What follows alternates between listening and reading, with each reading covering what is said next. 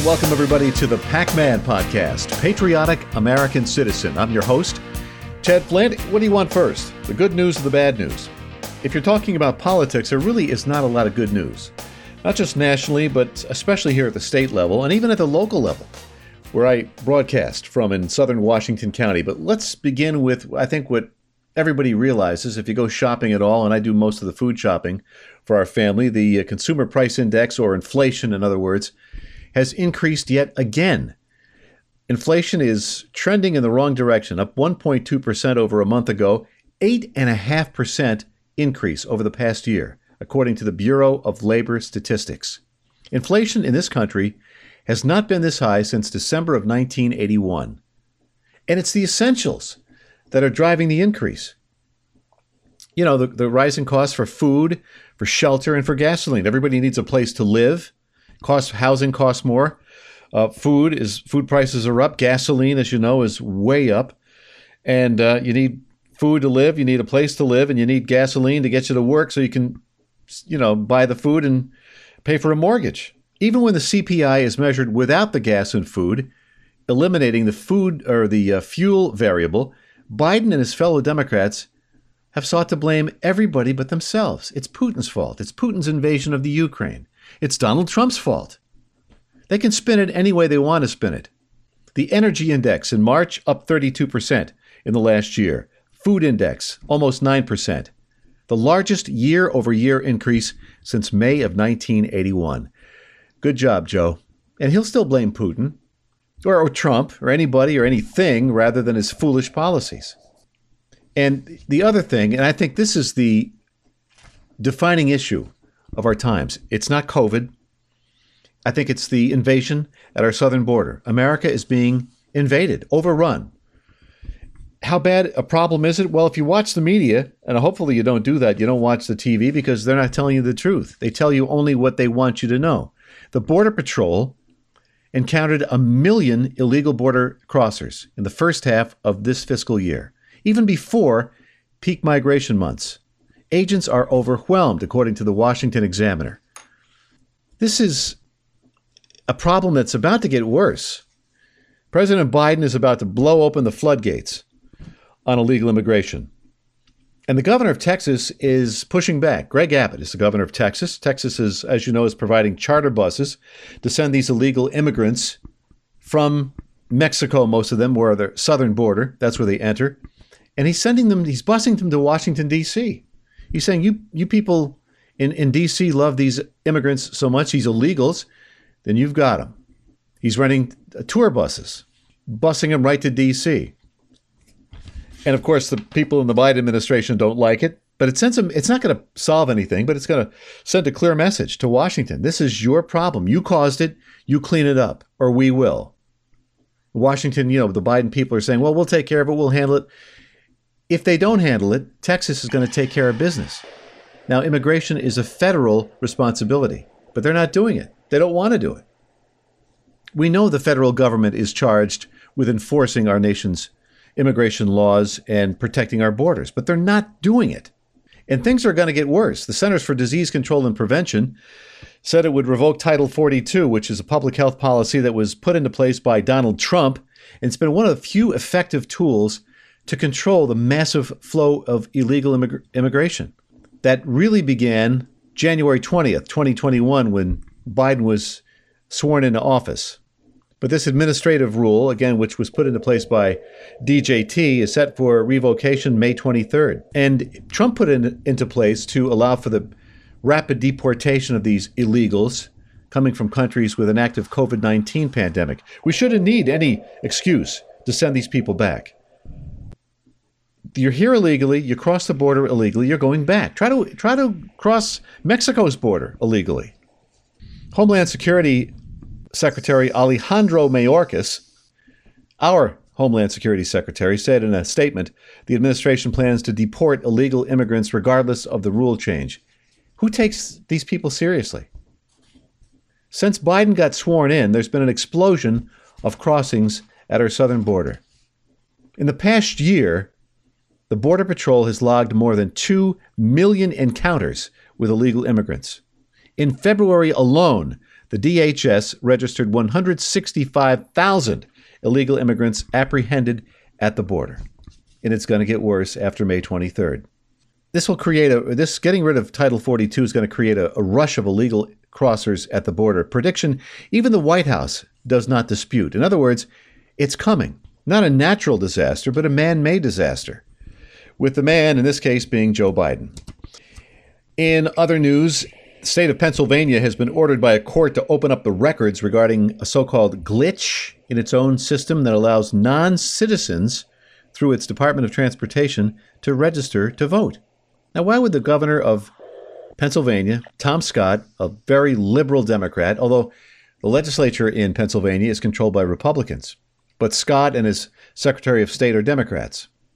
A glitch, they say, so these illegals are able to register to vote. It is in a report at the Federalist that the recent opinion by Judge Christopher Connor was explained. The judge in federal court in the Middle District of Pennsylvania said that the National Voter Registration Act allows the Public Interest Legal Foundation to see documents about the issue and the actions the state has taken to fix the mistakes in the state's voting files. The ruling is just one outcome from the 2020 presidential election that caused major concern about election integrity across the country, well, at least half of it, to which some states already have responded with additional crackdowns on opportunities for any fraudulent activity, like we saw in Pennsylvania and in Georgia and in Arizona, and especially in Wisconsin. But the crackdown has come mainly in Arizona and in Georgia. And the major issues during that race included decisions by multiple state and local officials to simply ignore their own state laws regarding mail-in ballots. Further, according to accurate reporting from the New York Post about the Biden family's overseas money-making scandals, that was suppressed by the legacy media and social media. And there was a survey done a week or so ago by the Media Research Center, and it found that essentially many people, I don't have the exact number, who voted for Biden would have switched their votes if they had known about this. They would have voted for Trump if they knew about the Biden crime family syndicate and what Biden's interests are in China and in Ukraine and everywhere else. But they didn't know about it because, Zuckerberg and Facebook, he shut everything down. Zuckerberg's $420 million handout to local elections officials, ostensibly to help them handle the election duties during COVID, actually left some government offices acting as get-out-the-vote campaigns for Democratic candidates.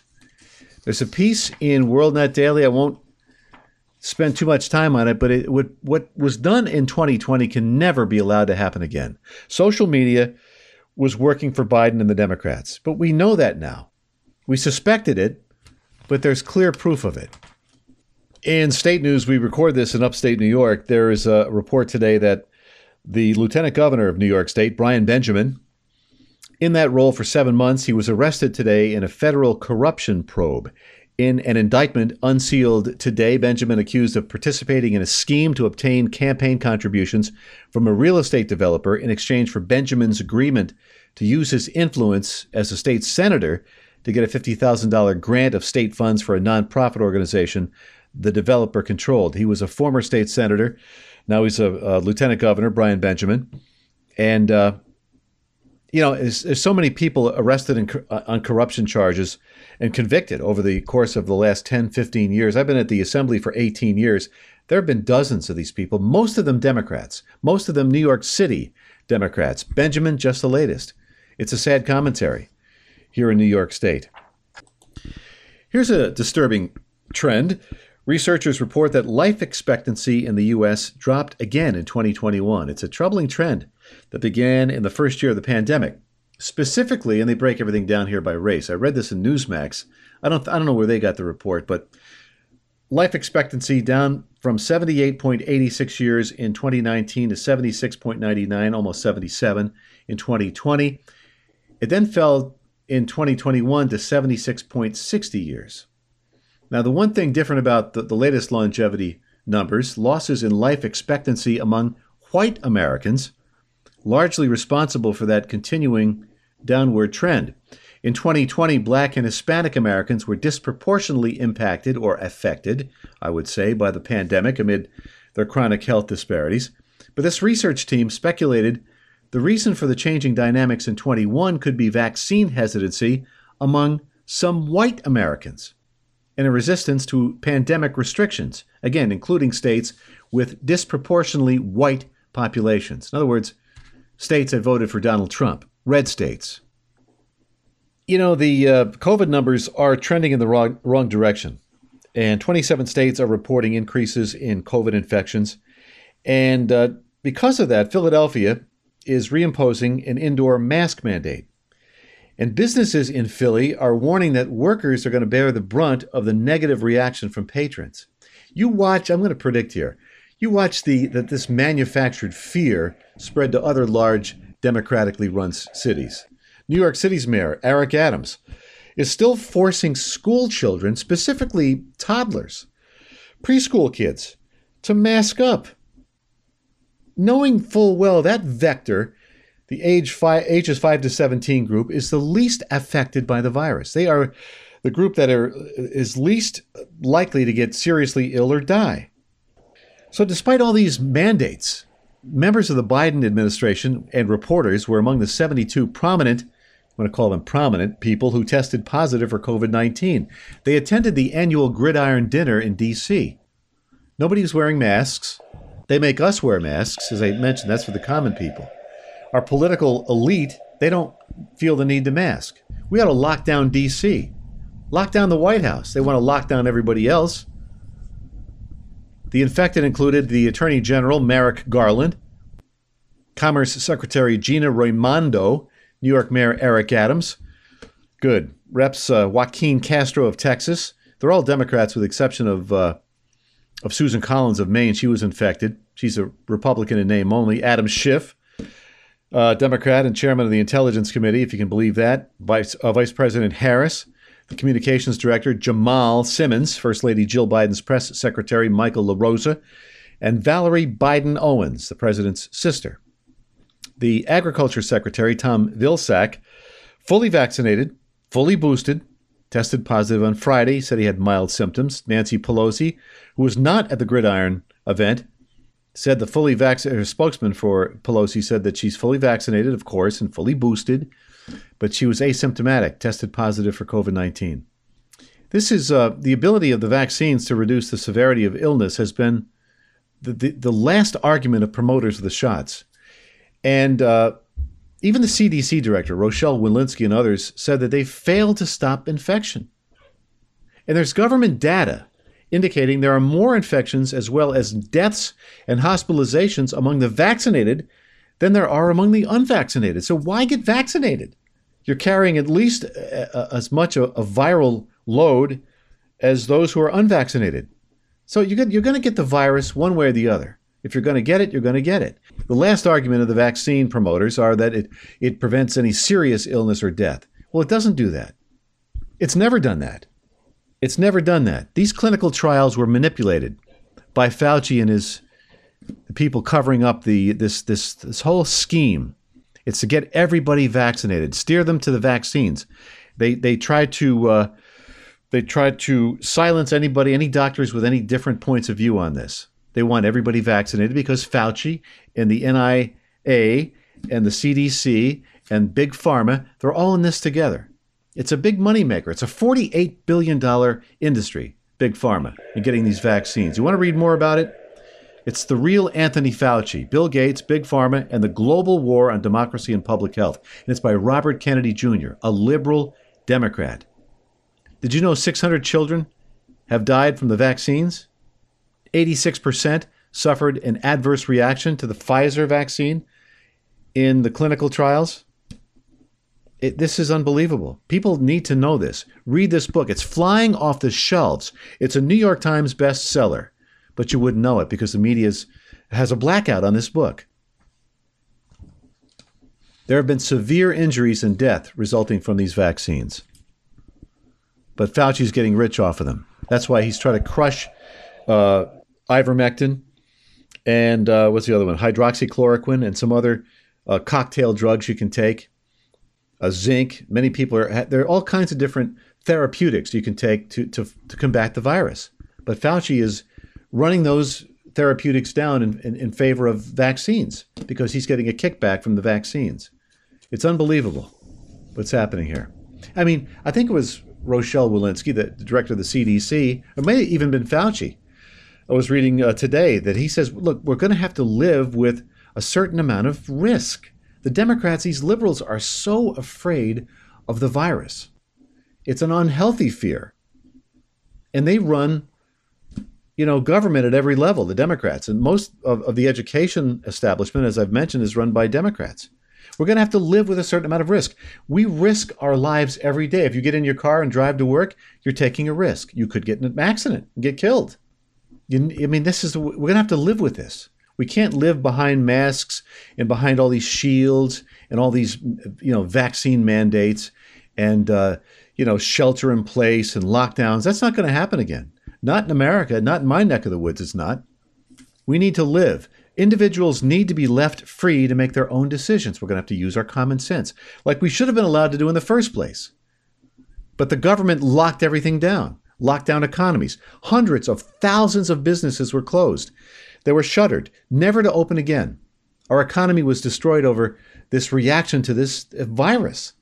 The Democrats have mishandled this pandemic. The Biden administration has mishandled it from the onset. Most state governments, look at the blue states. Look at New York State.